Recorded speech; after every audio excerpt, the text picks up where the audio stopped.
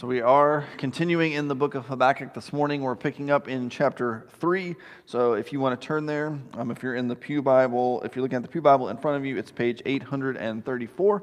You can also follow along in the Brentwood Bible Church app. Just go to the Sunday service and it will all be there. And you can follow along. So we've seen kind of throughout the book in chapters 1 and 2 this back and forth between God and Habakkuk. Habakkuk will ask a question, God will answer. Habakkuk asks a follow-up question, and God answers. And so that's what we just finished last week, is God's answer. And so for Habakkuk, all along, it's been a battle between his expectations of what God was supposed to do, or what he thought God was supposed to do, and the reality that he saw in the world around him. Right? And he's come to understand, after kind of two back and forth between him and God, that his reality, his view of reality, is too small, right?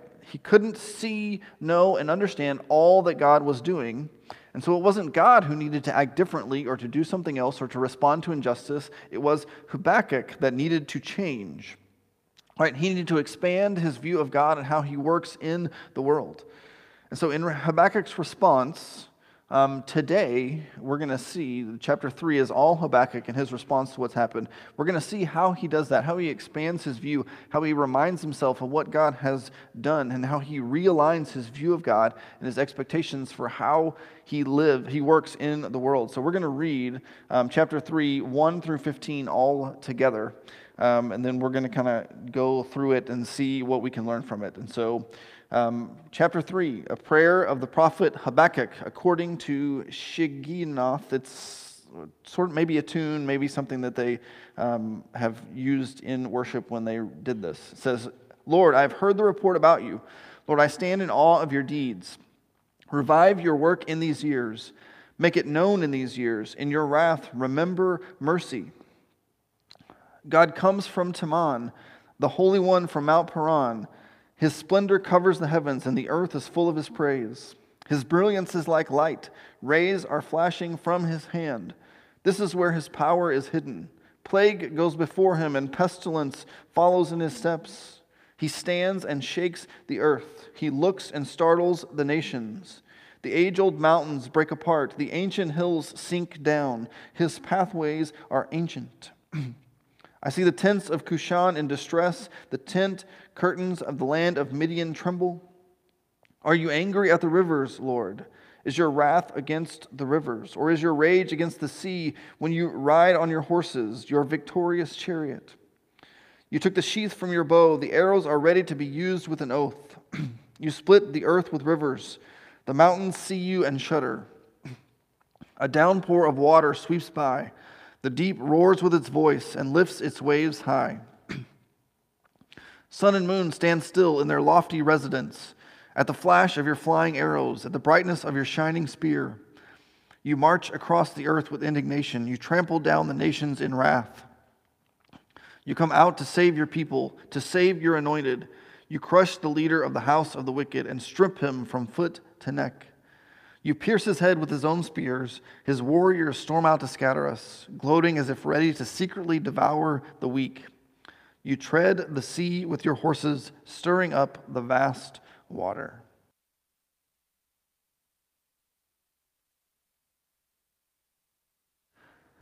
There's something about this time of day every week. I get this little cough. It only happens like at 11 o'clock on Sunday mornings. I don't know what's going on, but this is when it shows up every week like clockwork.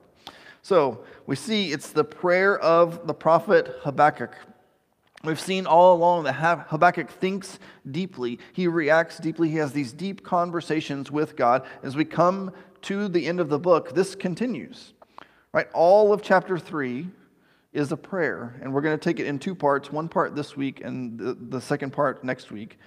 And so you can think of, as you read through this, which is really, most of the prayer is really short. Actually, chapter 2 is most of the prayer. And it says, Lord, I've heard the report about you. I stand in awe of your deeds. Revive your work in these years. Make it known in these years. In your wrath, remember mercy. So this verse 2, is Habakkuk's response, his petition to God. He has asked his questions. He understands. at least the best that he can understand. And now he concludes by accepting, by readjusting, and by leading others to accept the just and merciful ways of God. If you've been following with us, chapter 3 sounds very different than what Habakkuk has said previously in the book, where he's mostly complaining and asking questions and like, this doesn't make sense, and I don't understand. This view of God seems very different than that. But what we see in the rest of the chapter is this reflection, almost a meditation on the three things that we see in verse 2. And so as a result of that, we're actually using verse 2 as our outline for today. So we'll see from these three things that we see here how Habakkuk's prayer can help us realign our thinking about God, and how God's deeds lead us to stand in awe or in worship of Him. We'll even ask God to continue working in our day and beyond where we are right now, and we'll be reminded that God's justice comes with mercy. And as we begin to work through this, it'll be helpful to know the context of this prayer. Not just that it's in the book of Habakkuk and it's a back and forth between God and Habakkuk, but this is his response. But actually, there's a lot of references in here that you may not know, right? There's references to places that you may not be familiar with. There's all these references in figurative language to lightning and light and brightness and thunder and rivers and mountains and all of this. And these all have meaning, so it helps us to know the context of where these are coming from, the history and the references behind this prayer. Because the first time I read it this week, I was like, this sounds interesting, but I really don't understand what this is talking about. But once I understood the context and what Habakkuk was referring to, it made much more sense. And so in his prayer, Habakkuk is reflecting on God's power and how that power has been displayed in the history of Israel. Now, if you think back to the history of kind of any nation or any major thing, what you do is you look to what are the big events that help shape or help change or help do something different in the life of this person or this nation. And so for Israel, the event that shaped them the most was the Exodus, right? Almost everything that they did was shaped by what happened in the Exodus and what God did there. The Exodus was the deliverance of Israel from slavery in Egypt. They were led out of Egypt into the Promised Land, and a lot happened along the way. And we'll see some of those as we go through. But I think it will be helpful for us to read a short section of one of the big events of Exodus when God gives them the Ten Commandments. This was a significant event. It kind of forms them as a people, gives them the law that they need to follow. And so as I read this, right, you've heard the prayer that I just prayed. So as you read this, listen and think about what you just heard and what happened on Mount Sinai. So this is Exodus 19, 16 through 19, and then a couple of verses from verse 20.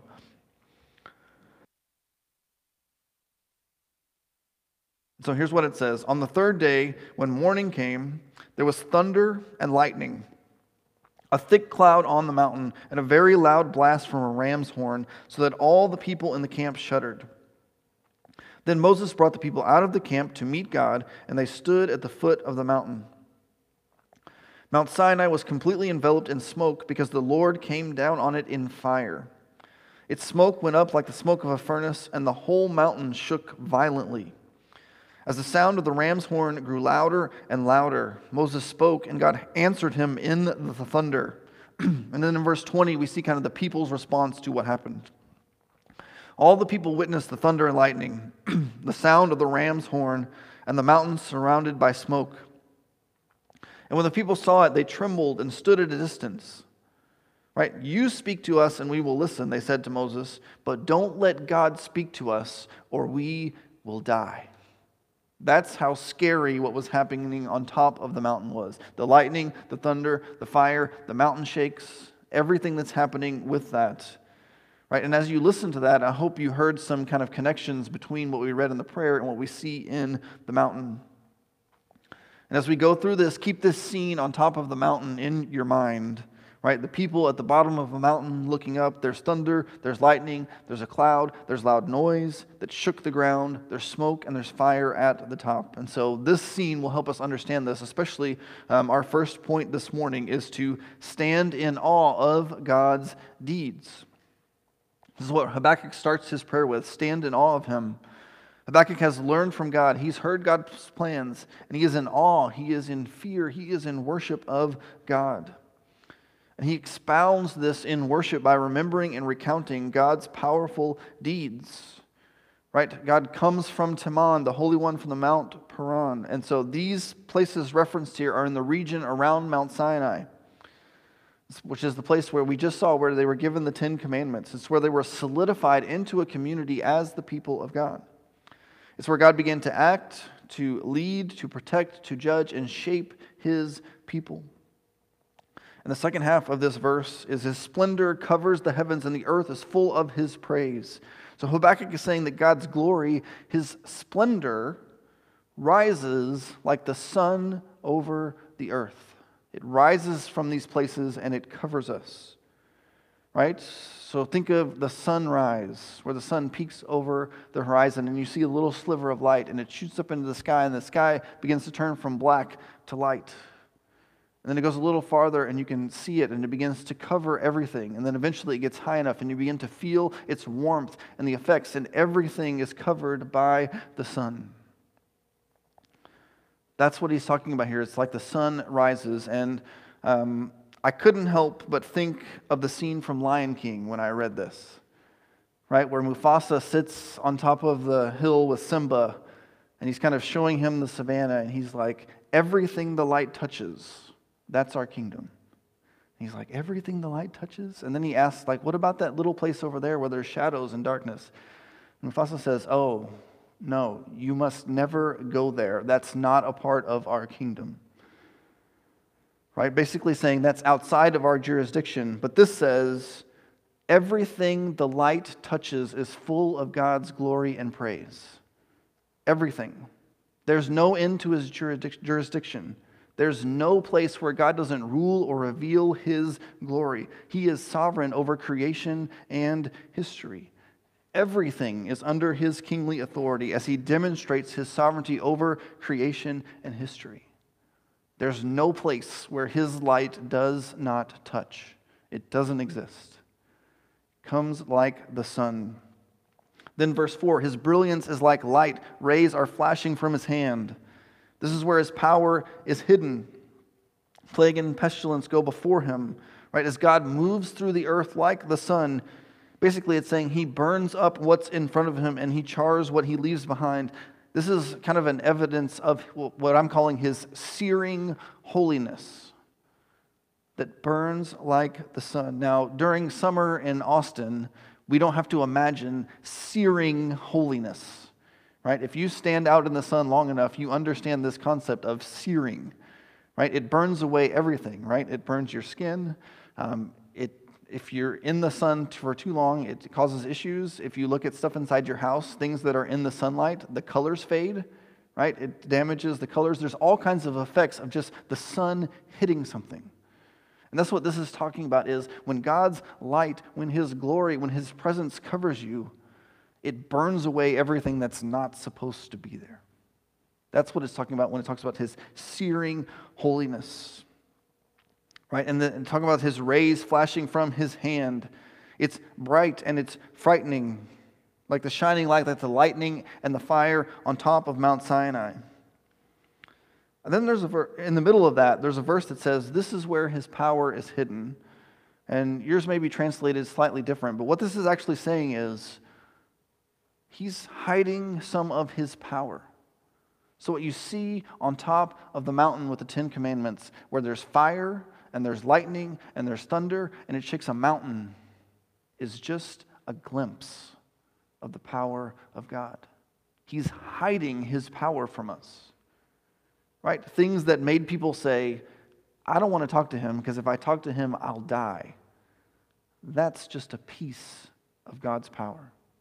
A tiny piece that he's not showing to us, right? Think of a large thunderstorm, and if you have kids or grandkids, and so for us, not so much anymore, our kids are a little bigger, but when they're little and there's a thunderstorm, all the kids come running to your room, and they want to sleep in your bed or sleep on the floor in your room so that they can feel safe, right? It's that concept, right? Just a thunderstorm, if it's bad enough, even as adults, we're like, I think I should go to like the inside of my house where all the walls can protect me.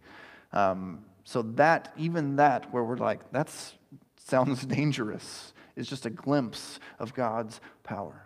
Just a glimpse. And so imagine if that's just a glimpse of what he is capable of. Why wouldn't we trust him with everything? If a thunderstorm and fire and lightning and earthquakes are just a glimpse, just a piece, why wouldn't we trust someone who had even more power than that?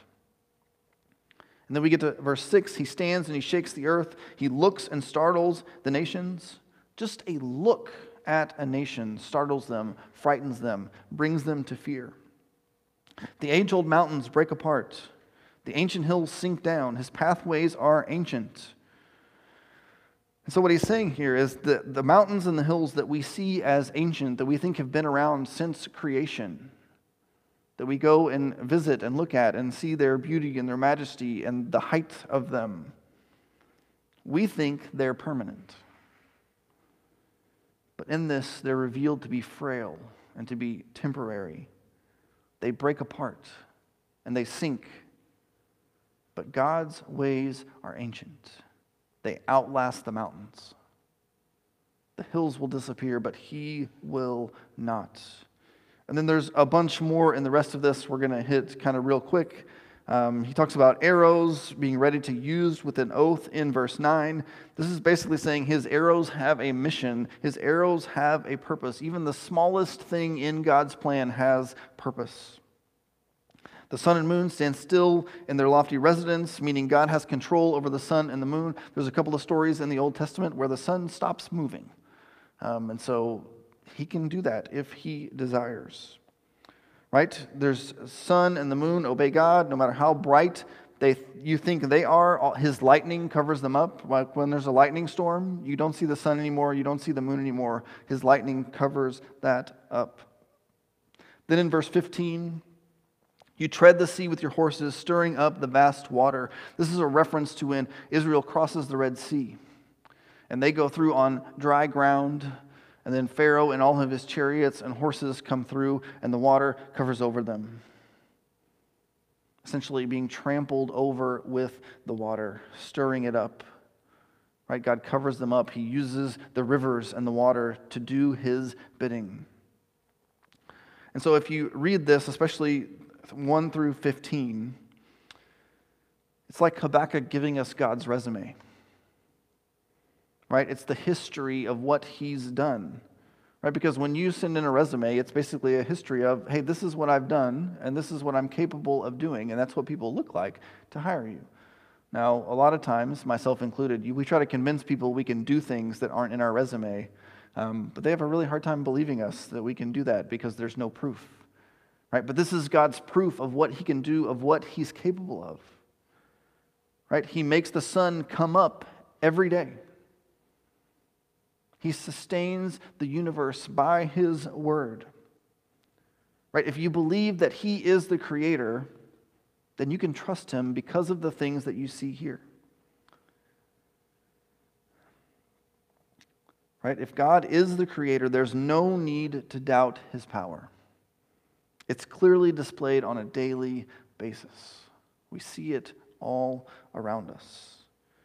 So Habakkuk reflects on what he has seen God do and his power that leads us to fear him, to worship him. And then he asks God to keep working, which is what we see next in verse 2, where he says, revive your work in these years, make it known in these years. Right? When you're asking someone to revive something, it means, hey, know that thing you did before? Let's do that again. Let's bring it back. Like for us, we're reviving fans at football games and those kinds of things. We're bringing those things back that we haven't done. It's like that. And so basically what he's saying is, first he's saying, do what you did before.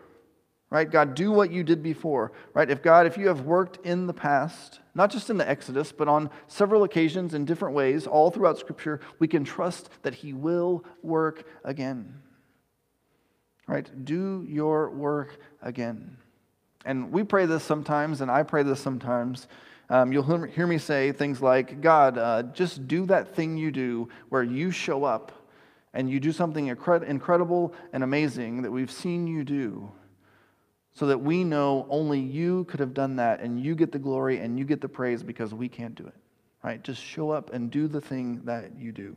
That's what we pray for, right? Whether that's in our personal lives of getting healing or getting help or getting a job or making it through difficult circumstances, whether that's with your health and being healed or overcome or getting a diagnosis that helps you understand what you're going through, or even our church, right? To show up and see lives change, to see the gospel spread, to see amazing things happen that only God can do. The temptation for us is we sometimes want God to do exactly the same things in our lives that He's done in somebody else's. Right? We want it to work exactly the same way. We want Him to heal us just the way He healed somebody else. We want to see our church explode like we've seen other churches explode. We want to see our lives be full of His presence and His glory like we've seen in other people. But God is too great, He's too creative, He's too personal, really, I think, to do the same thing in your life that He did in somebody else's life.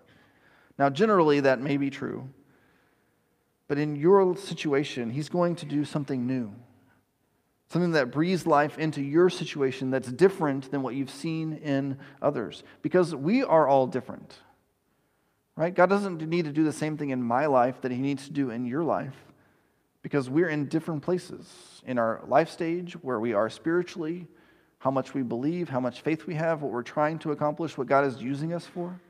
So He's going to do something very different in each of our lives.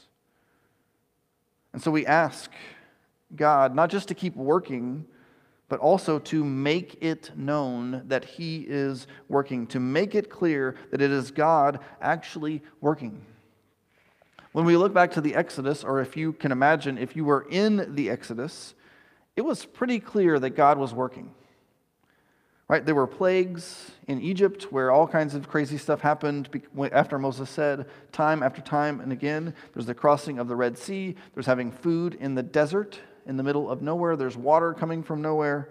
Right? Clear miracles. I don't know about you guys, but in my life, I don't really have those moments where there's clear miracles, where God does something so obvious, at least not regularly, where it's like, God definitely did that. But we need to ask God to continue to show us what He is doing. So although it may not be as obvious in our lives, He still does that. And it may not be the way we expect. Because I don't think the Israelites, when Moses showed up and he said, hey, I'm going to free you from slavery in Egypt, and we're going to go to the promised land, and it's going to be great. I don't think they thought that the direction they would head would be directly into a sea that they couldn't cross because they didn't have any boats. Right? I don't think that would be what they chose. They're like, I'm not sure this is the direction we should go. And then to go out in the desert where there's no food and there's no water, there's no protection for them. Like, why did we do it that way? And so the way God does things isn't the way that we would choose or the way that we would have chosen, right? But God doesn't do things the way that we do. He doesn't do things the way that we expect. And so it's our job to ask, God, show me what you're doing. Because I believe He probably is working in all of our lives right now in different ways.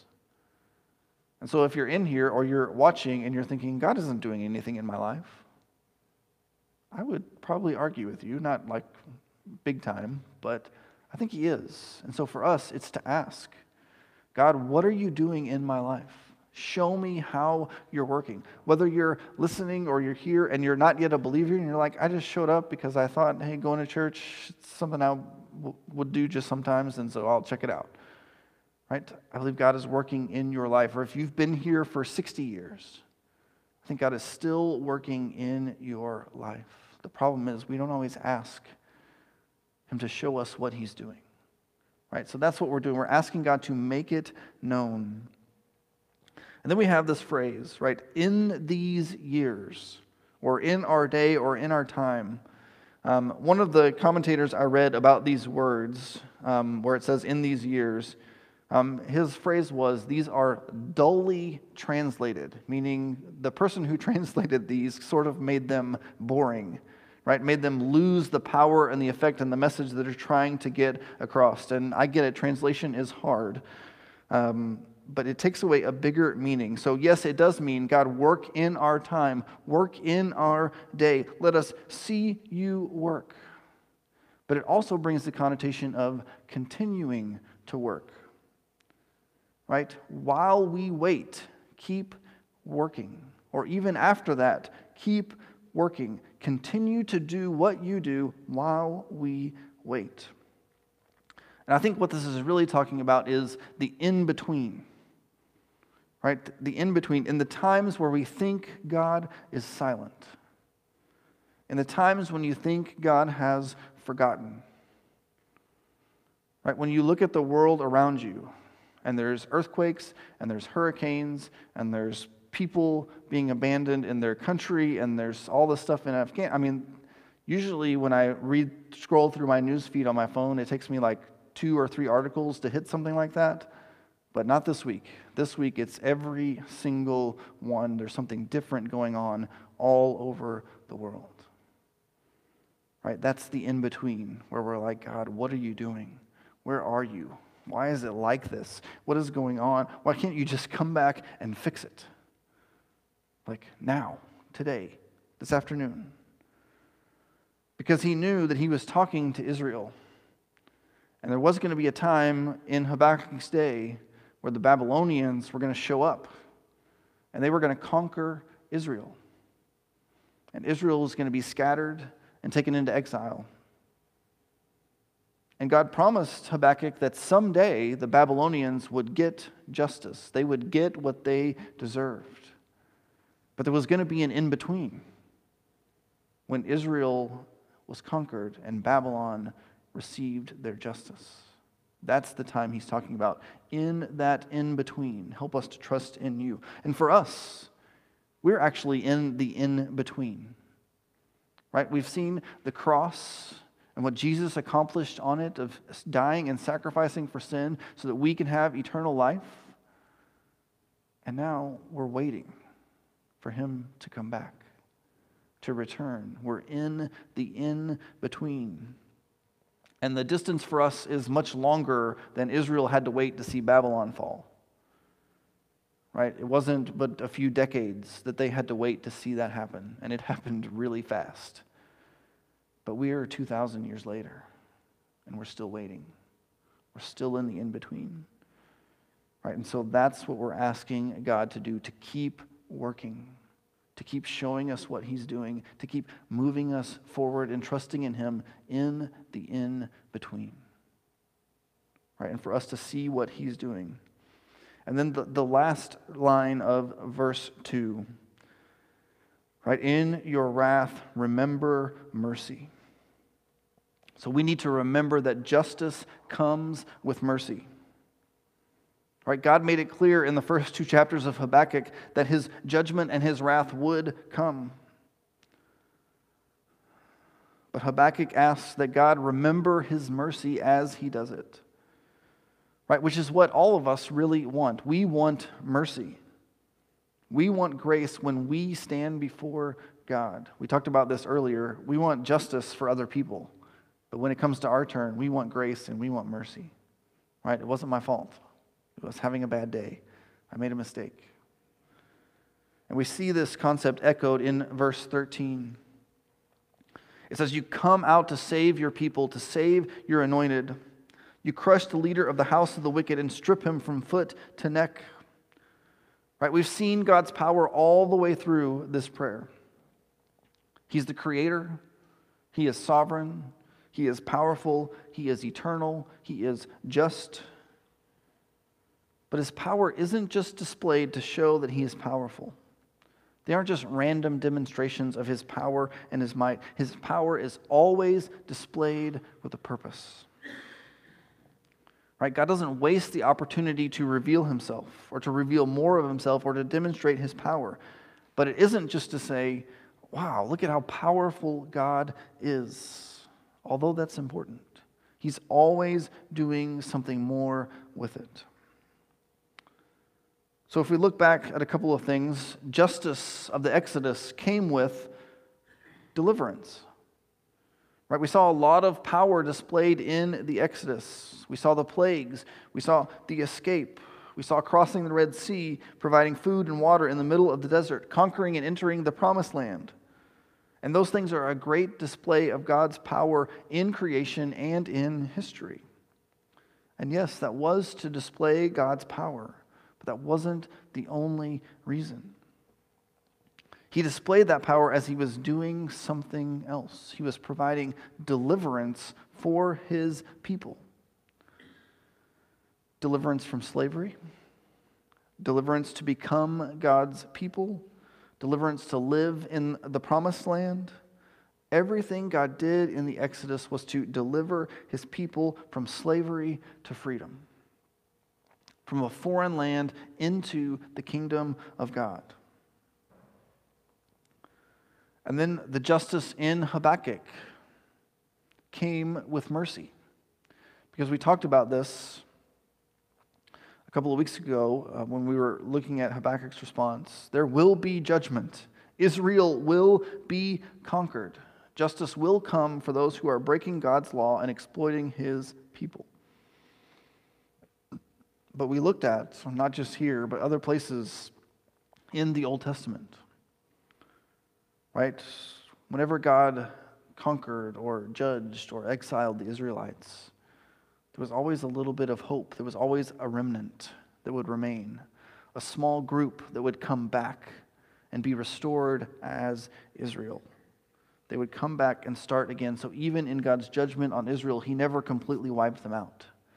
He always left a remnant who could come back and restart.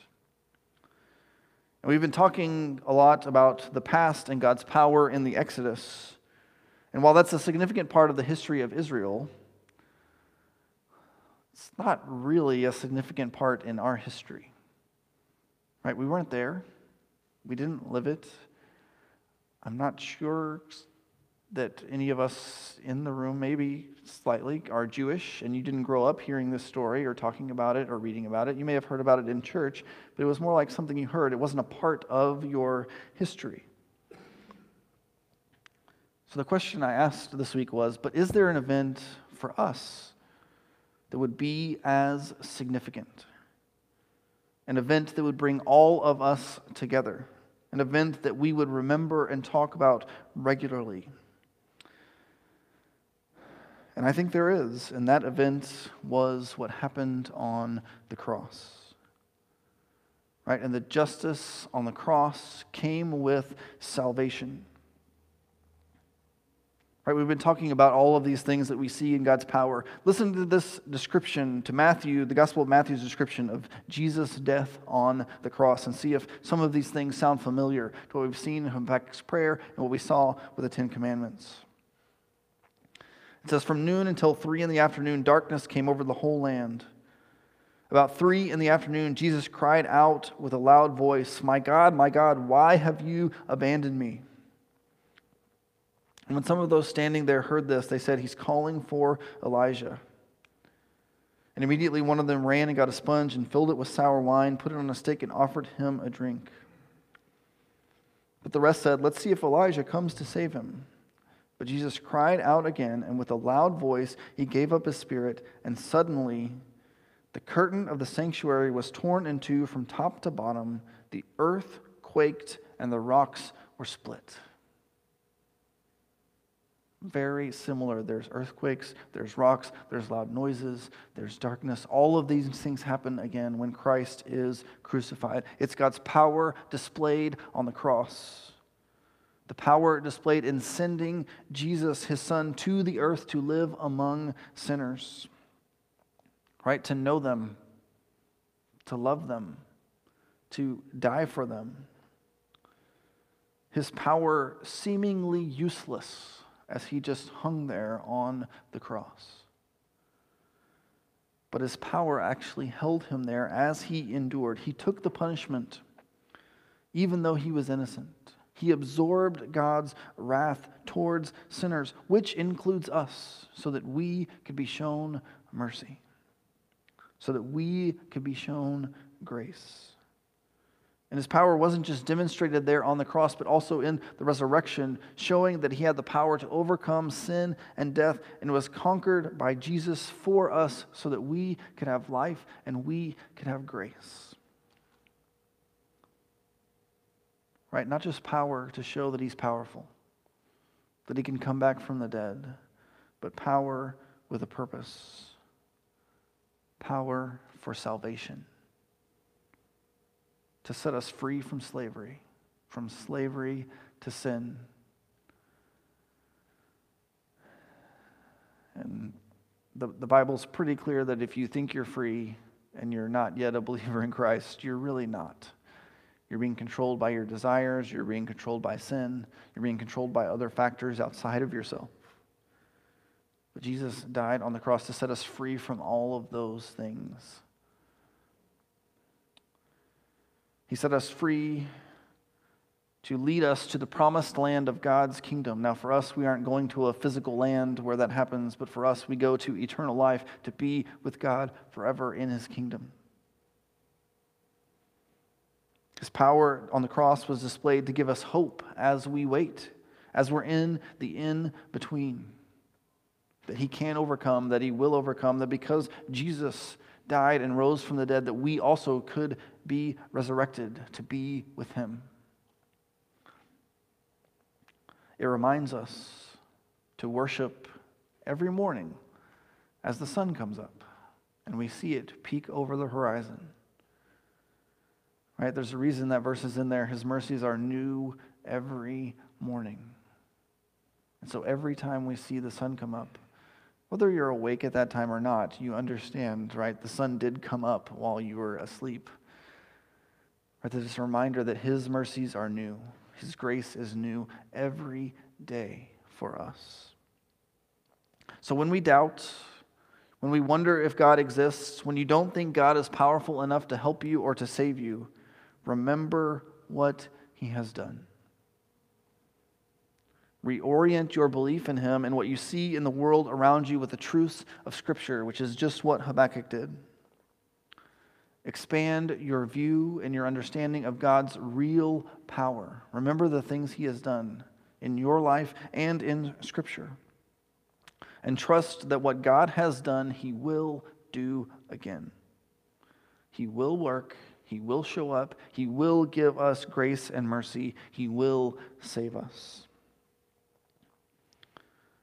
So remember what God has done. That's what Habakkuk at the end is saying. God has worked. He will work. I will trust in him. And next week, he's going to take that to actually a whole nother level in what he does in that.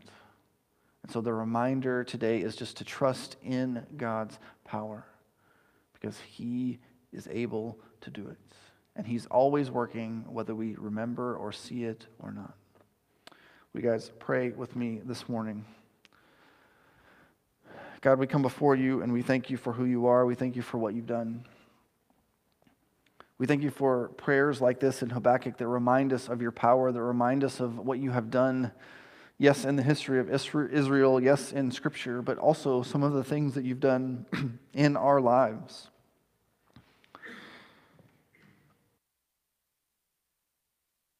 God, help us to remember that those things are done in our lives, not just to display your power, but with a purpose, that everything you're doing and everything you've done